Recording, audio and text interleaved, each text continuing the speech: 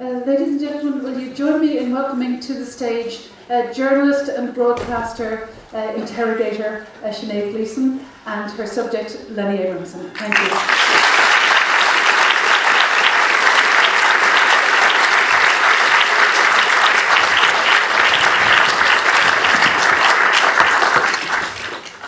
Hello there, I hope you all enjoy this. I saw this last week and we will talk a lot about this film. I'm really delighted to be here to talk to Lenny. I think there's nobody quite like him in Irish filmmaking. I think he's very visionary, risk-taking, and I was a fan long before I ever got to know Lenny. Adam and Paul, I think is definitely my favourite Irish film, and I recommend it to people all the time.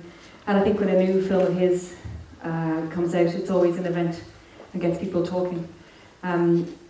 And I think with this film, what I find really fascinating about Lenny's work is if you look at Lenny's film CV and if you didn't know anything about him, if you're not English speaking or from a faraway place, you look at it and go, what's this guy's kind of thing, what does he do? And then you look at the film CV, and there's a strange film about a band, there's a gritty film about Dublin urbanism, there's a very strange, sad, lonely tale about a man in rural Ireland.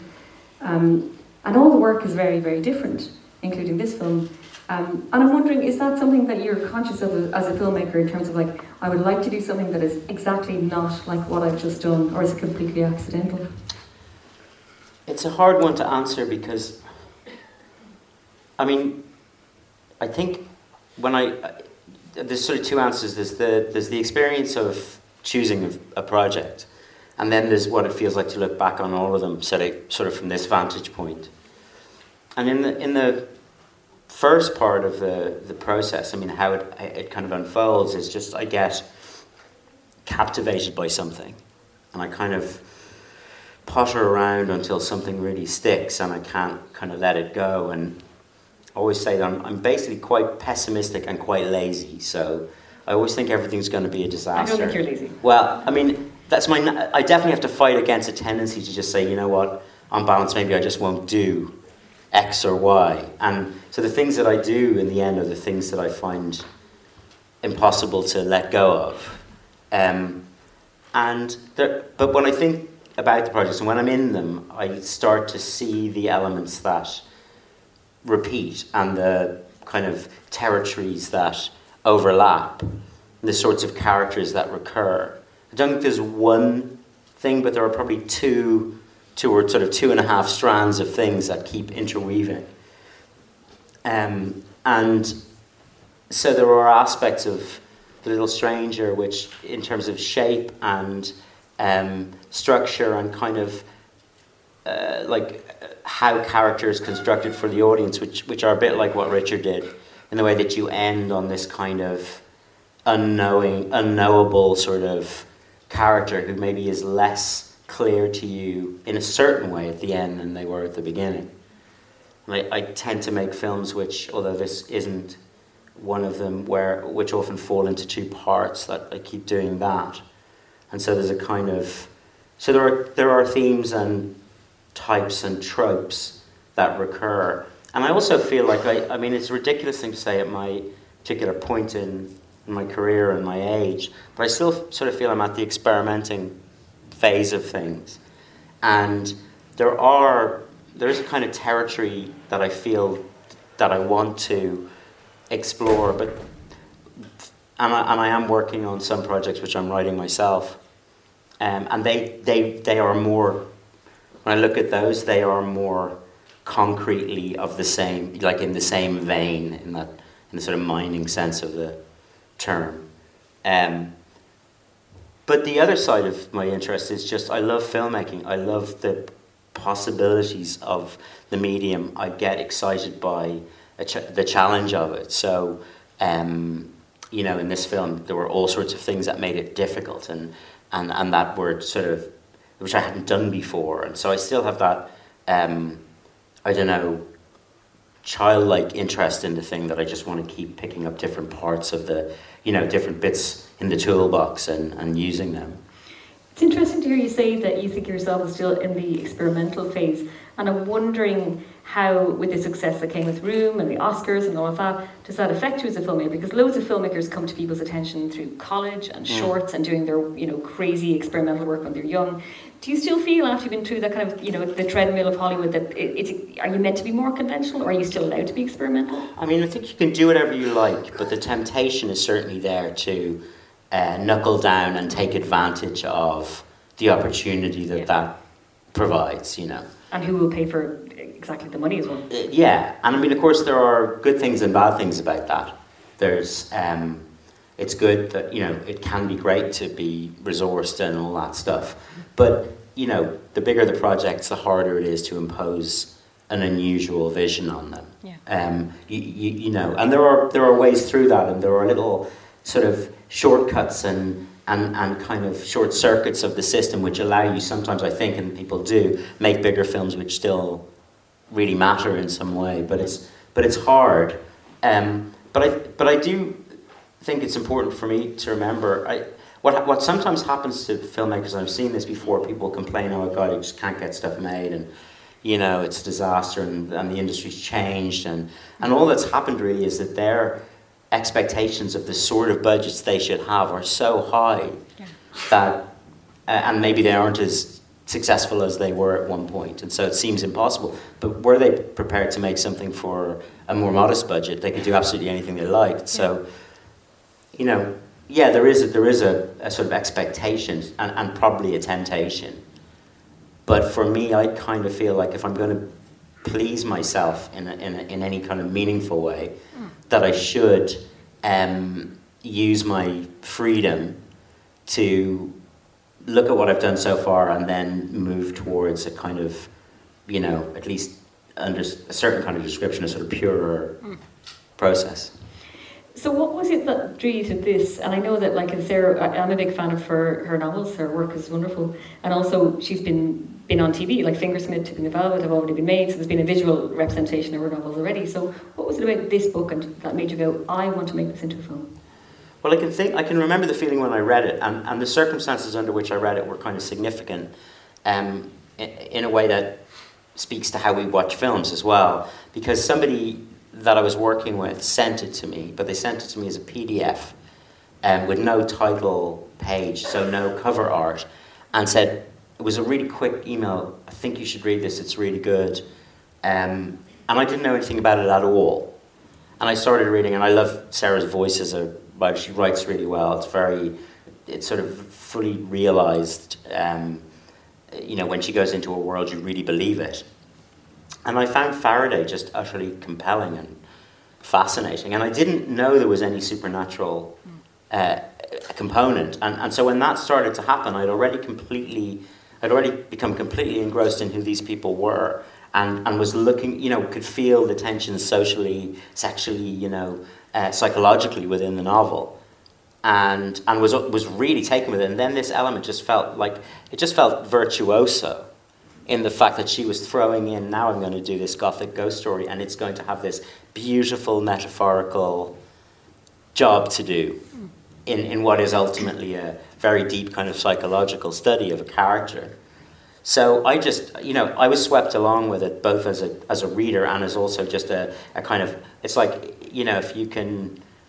if you're interested in storytelling and that's what you do, when you watch somebody do something so good and clever, and you think you kind of understand what the mechanism is, and then feel that you could probably find a language to do the same thing filmically, it was just a lovely kind of buzz.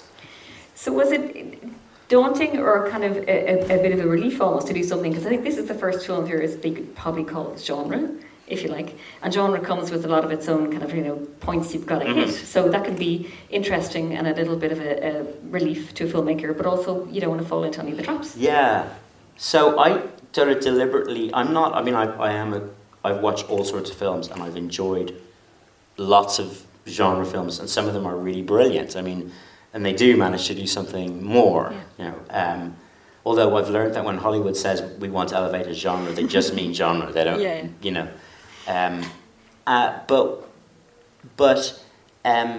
in a funny way, I didn't sort of think to myself, now I'm going to become a genre geek and watch every horror film and learn the rules. Instead, I sort of felt like it would be more interesting for me to take the story at face value and try and tell it as truthfully as I could. So in other words, not jettison the richness of character that Sarah has in the novel in the service of a more kind of recognisably strict adherence to the rules of genre. I mean, it's interesting. And again, it speaks to this idea of what you go in expecting. Like, if you want a knock-knock joke, it better have knock-knock who's there in it. Otherwise, there's no point in saying, well, that's just so generic. I mean, that's what it is. But if you are prepared to step outside the sort of pattern of a standard horror, and I did that by sort of deliberately not being too strategic in terms of like, okay, where am I going to put the peaks of tension? And instead it was just to believe that if we stayed with these characters, really went into their lives, particularly Faraday and particularly his relationship with Caroline, that what you might have would be a kind of more interesting texture and a richer experience, while still nodding to some of the genre expectations. I mean, we've spoken many times about the idea of adaptation and adapting books, which is something you've done for the last few films. So why take something that is somebody else's narrative, albeit one that's very cleverly refined, and you just can do things with it in terms of tweaking, as opposed to building from a script from the ground up? I mean, what are the challenges? What are the difficulties? It's not necessarily easier to adapt a book than write a script. No, but it is. There is an imbalance in film, in the world of filmmaking, and because it's because finance has so much to do with it, people are looking for, I suppose they're trying to hedge their bets or to mitigate risk, and part of that is you look at this thing that exists, there's a novel.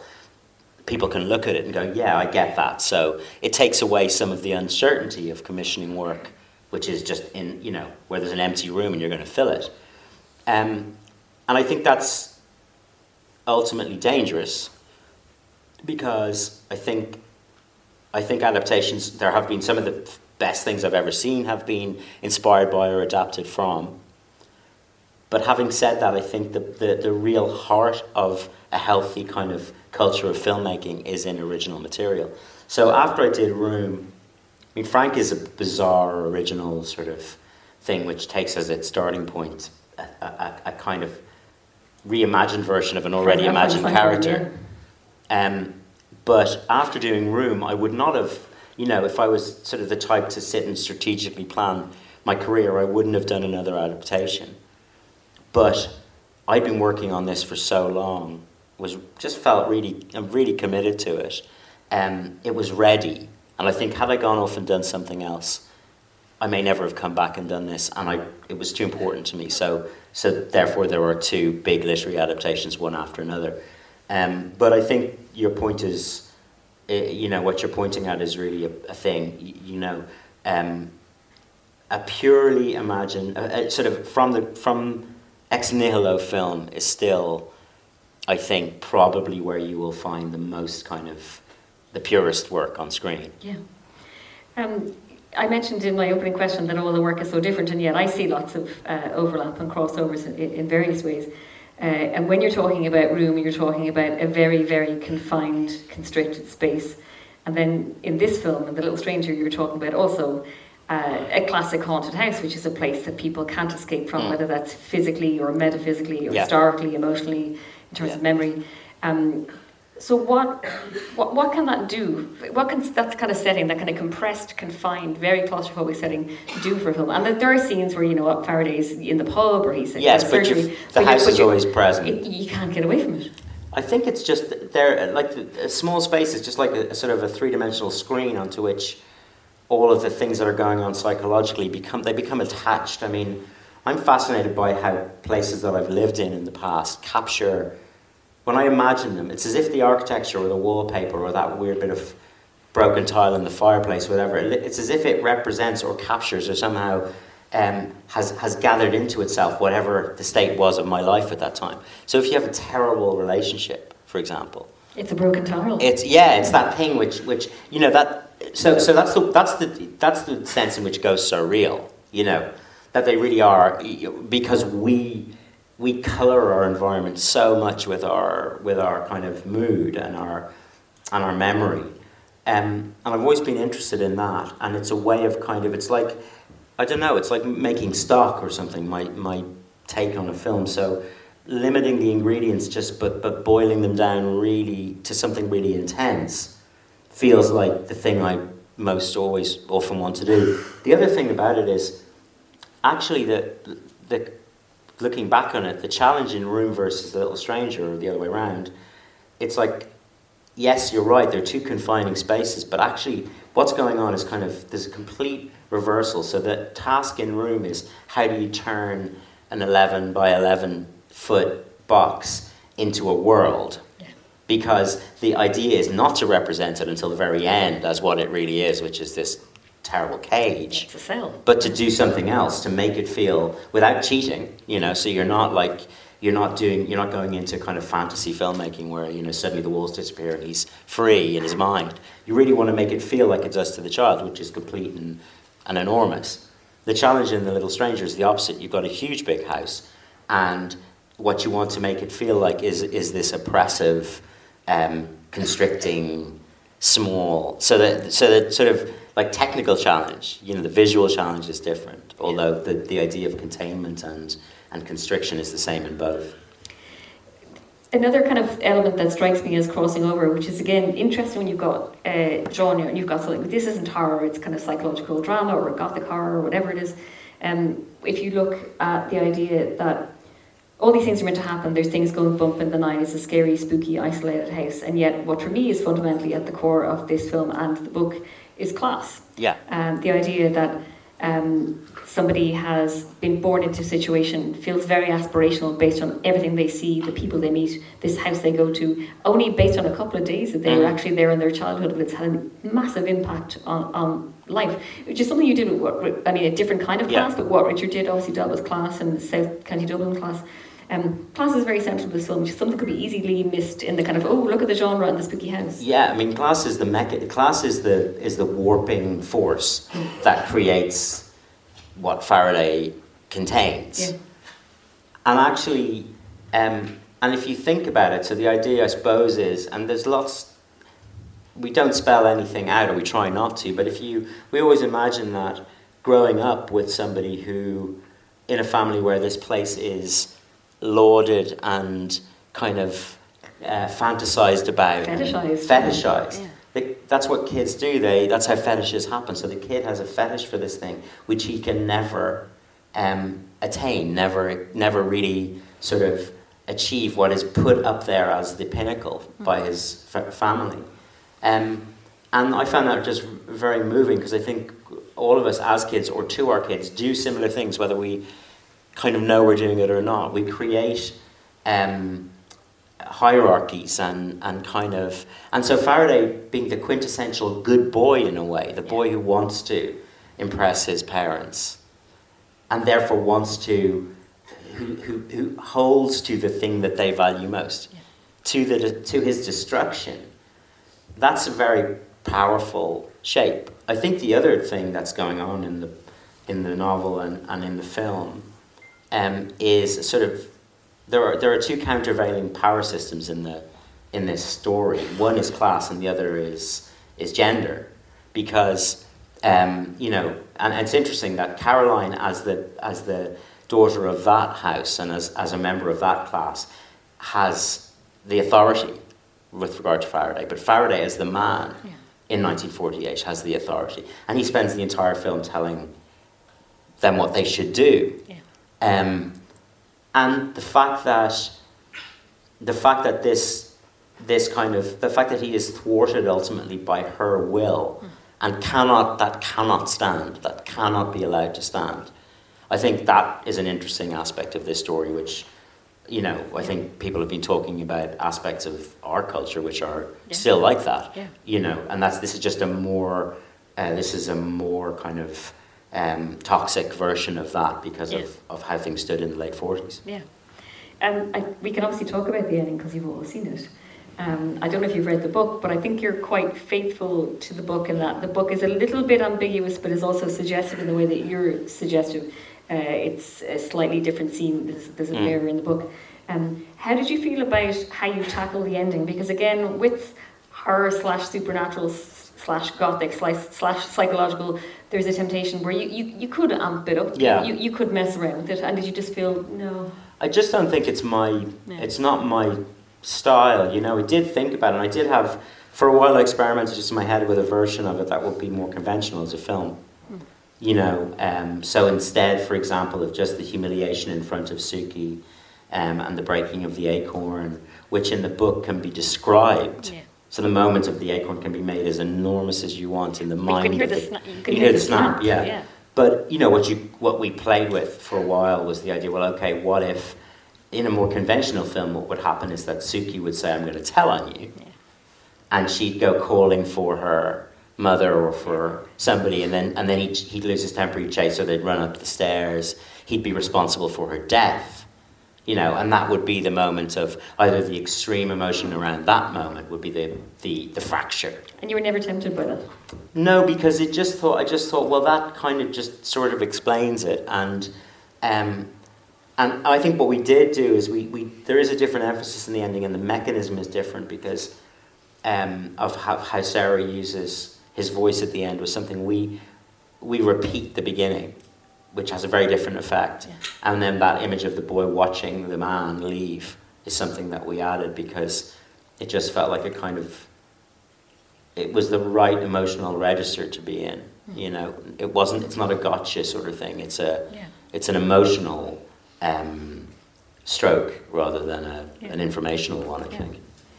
When I think of films that I've known and loved that kind of, you know, make me shiver or make me slightly scared or make me afraid, the central thing in films like this is music is so central. You know, whether it's John Williams' strings in Jaws or whether it's anything Burton Hermodon or the stab of the cellos in Psycho.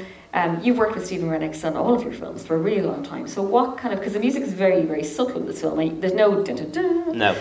So what did you want from Stephen and what kind of brief did you give him for this musically? Well, we always work the same way, which is that I'm never prescriptive, and this would be true with actors as well. So I don't walk in and go, okay, so this is who you are and this is what's going to happen. Because if you do that, you just lose all of the chance of being surprised by the actor or just seeing what they brought. And it's the same with everybody that I work with. So with Stephen, we just had low-key conversations over a long period of time, mostly going, it could be anything, mostly discussing, for example, should the instruments be contemporary to the period, or are you allowed to do other things? And we decided that without being kind of overt about it, yes, we could sort of effectively do what we wanted.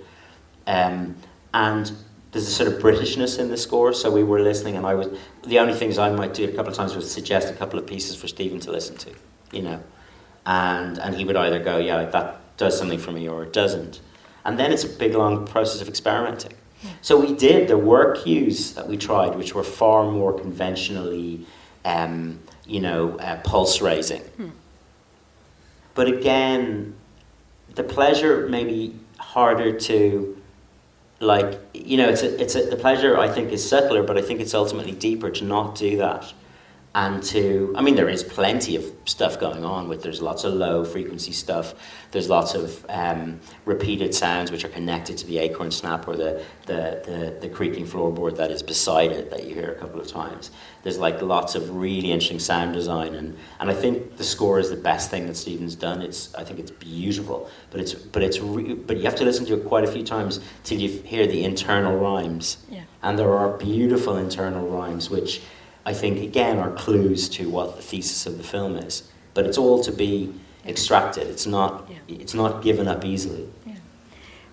Talk to me about casting. Obviously, you've worked with Donal before, but did you have a strong wish list? I mean, you had Ruth Wilson, massive fan of The Affair, and when she was in Luther, I think she's incredible.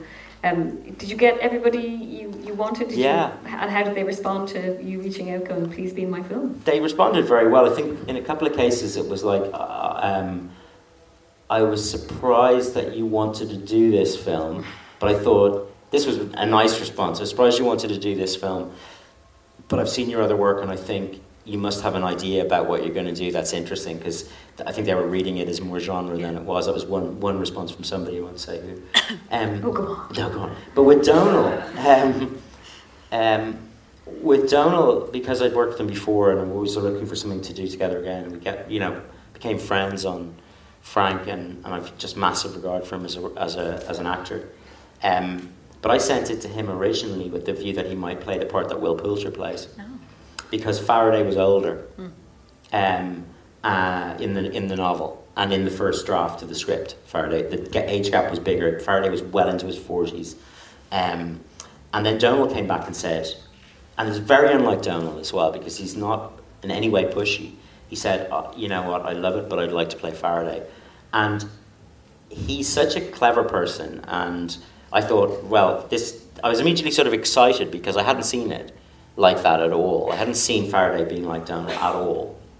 And then we got into this conversation. It was really stimulating, and over a period of time, it began to make more and more sense. So then it was about reconfiguring. Is that rare though, that you have your mindset on casting and then an actor can persuade really you? Really rare. Yeah. I mean, what often happens is that you have a sort of physical type in your head or something, which is never it's really rarely a good thing to have, unless it's vital for the character. And then it's always somebody who doesn't fit that brief, who walks in and they do it a certain way, and you just get a whole series of images and ideas, and I'm thinking about particular scenes that might need to, like, exciting rewriting possibilities around that actor. What's funny is what I do now, and again, like, people do these casting briefs. They say, like, can you do a casting brief for that character? And I've read people's casting briefs, and it's like, and I've read scripts which say this as well, like, the bartender, short, cow's lick hair, scar under left eye, and you're thinking, why on earth would you, if you're writing a novel, yes, but it does not have to be that specific. Yeah. And so my casting briefs are just, I'd like to see anybody good who fits really generally these parameters. Yeah. But it's very rare that an entire shift like that would happen. And I've never been convinced by any conversation where somebody said, come let me prove to you that I'm the person. And it's not because they're not good, it's just you usually have a strong impulse. You know what you want. Yeah. But Donal, that's the first time, and that was really interesting. Before we open out to the floor some kind of brief questions, I'm interested in what you're going to do next, because I remember us talking a long time ago, because we used to chat about books you might have done, and you were going to do Nevermore. Yeah. Are you still doing it? It's still there. It's not. It won't be the next film. Yeah. What is the next film? I just say Never Home is superb. It's American Civil War, but it is a literary adaptation. I feel like I have to. It's a great book. It's a big scale in a really interesting way. I think the next thing I'm going to do is a film. It's a real person, man called Emil Griffith, who was a boxer in the States in the 1960s, 70s, who was an immigrant from the American Virgin Islands, and he was gay. He loved fashion. He wanted to work in the garment district. He worked in a hat designing place, and the boss was a boxing fan and said, "You've got an incredible physique. Do you ever think about boxing?" And he said, "Not particularly," but he was a very biddable guy, quite young. He was about 18 at the time. Took him to a gym, and within a year he was world champion, and remained so for on and off. He was champion about 5 times at a couple of different weights. But his life was split between the kind of full-on macho 1960s, 70s American boxing scene and the underground gay scene on Times Square. And the more I read about him, and I think there are aspects of him, just particular character traits that he has. Where was he from again? He was from the Virgin Islands, so he was Caribbean. So person of colour as well, yeah. He was. So in terms of his sexuality and his race and that period in American history, and he's the opposite. Oh, it's an amazing part, and it'll probably be somebody quite young. So I'm on the search for that at the moment. Okay, I'm excited. Would anybody like to ask a question? We have a few minutes for questions. It's a little bit dark and hard to see you. There's somebody here. About 4 rows back, your hand up. This gentleman with the glasses. I really enjoyed the film. It was the most interesting film I've seen so far this year. My question is, can you talk about the process of collaborating with producers to make a film? Well, I'm lucky because the producer that I've worked with on almost everything I've done is Ed Guiney, and we've been friends since we were in our teens. And I think it's quite unusual to have that sort of relationship. So I just completely trust him, and we have there's a great way of working together. But on this project, even though myself and Ed tried to get the rights to The Little Stranger 10 years ago, we failed because I'd made 2 films, made Adam and Paul in Garage, and while they were liked very much by Sarah and her team, it would have been very hard to make the film with me at that point. Just didn't have the sort of track record to raise the sort of money that would be needed. But we kept in touch, and the people who did get the rights were 2 excellent producers, Gail Egan and Andrew Calderwood in London. And so it's the first time that I've worked really for a long, long time with producers that weren't sort of the home team. But Ed did get involved, so we all did it together. I'm very lucky, and maybe it's also about choosing carefully, but I've never had the kinds of conflict with producers that are the staple of, terrible stories about Hollywood. And I think probably that's just because I've been careful about who I've chosen, and everybody's always wanted to make the same film. Thank you. Gentlemen, first seat there yourself. Get your microphone. Wonderful film, thank you so much.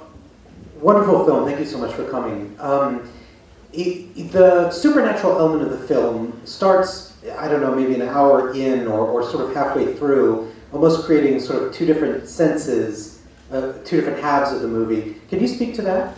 Sure.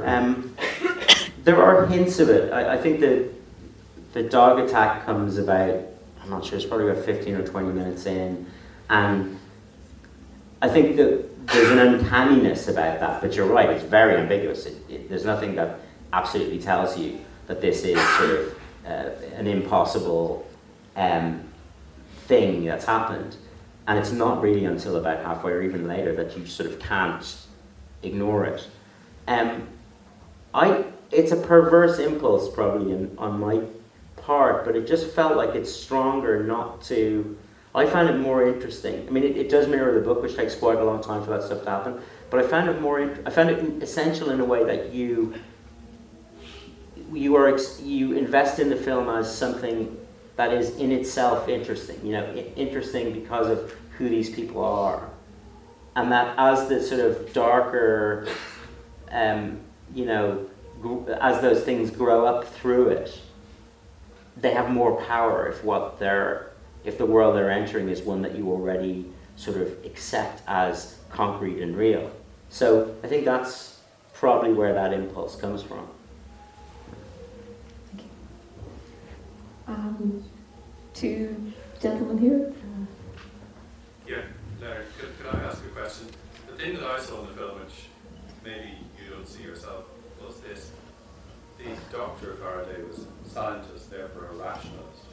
And he was completely apart from everyone else in the house who actually had the experience and who therefore believed that ghosts exist. Now, if you read the letters between Freud and Jung at one stage describes an experience he had with his mother, and Freud writes back and explains it on an extraordinarily rational basis all the way through. So, if I have to ask the question is this. Maybe, as some people say, the Babadook was ruined when the monster appeared. So, was it a deliberate decision that the little girl, if indeed she was haunting the house, should never become real or apparent? Yes. I exactly that. I mean, Faraday you're right, it's called Faraday, which is there's a double meaning there as well, famous scientist, but also dabbler in the things electrical, the charged entity, because Faraday... So my take on who is haunting the house, and I think I have a belief, I have a theory of mine that I use to structure the film. It was important not to ever show that, because yes, then it just, for me, that's the prick that bursts the bubble. You know, what is important are the tensions around the idea of haunting and what that expresses about the relationships between the people. Once you solve the mystery, the kind of, I don't know, the balloon doesn't float anymore. So, but for me, it's not her. Just as a sort of, But I'd love to chat to you about it. There was yourself with the white shirt there. You just get your microphone. I was wondering, was there ever a temptation to remove Faraday's narration from the film entirely and therefore make it more of like a witness to him? You know, it's a very good question, because we did talk about it, and every section that you see I've looked at many times without the voiceover. I think that would be, in the case of this film, where Faraday himself is such a slippery character, and he's such an oblique character, that in order to just pin the viewer to him, and that buys me the opportunity to pull at that connection and challenge it and stretch it and eventually make it break. In order to make that sort of connection tough at the start, it felt to me like we had to hear him speak. And much as I'm almost always drawn to as naturalistic as possible a style, this is still a Jamesian sort of ghost story, and it felt it needed just that degree of archness in delivery to make it work. But that, I feel, what's there is the minimum possible VO.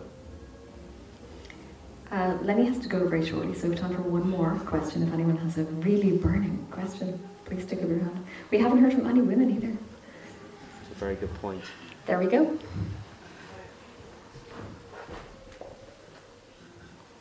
Hi, thanks for the film and sorry for my voice. The question is, at the very end, when he looks out at the window and he sees all the new houses, it's such a, I don't know, I got very touched by this view, because it's like the view is gone, like he sold everything that was worth it to be in the house. Is there a special meaning in it, or is it just... Well, I think it's the complete... First of all, there's lots of things, it's time passing, but it is the completion of that project, and it's the arrival of the 1950s. For me, that's what it is. And it also signals the emptiness of Faraday's victory. The thing he's always wanted is the house. But the house is kind of, the illusion of the house, or the fantasy of the house, can't really sustain the 1950s, can't sustain that closeness to the rest of the world, the ordinary world. So it's part of the kind of pathos at the end to see that, yeah. Thank you so much for your question. Thank you all for coming. I hope you enjoyed the film. Thank you so much all.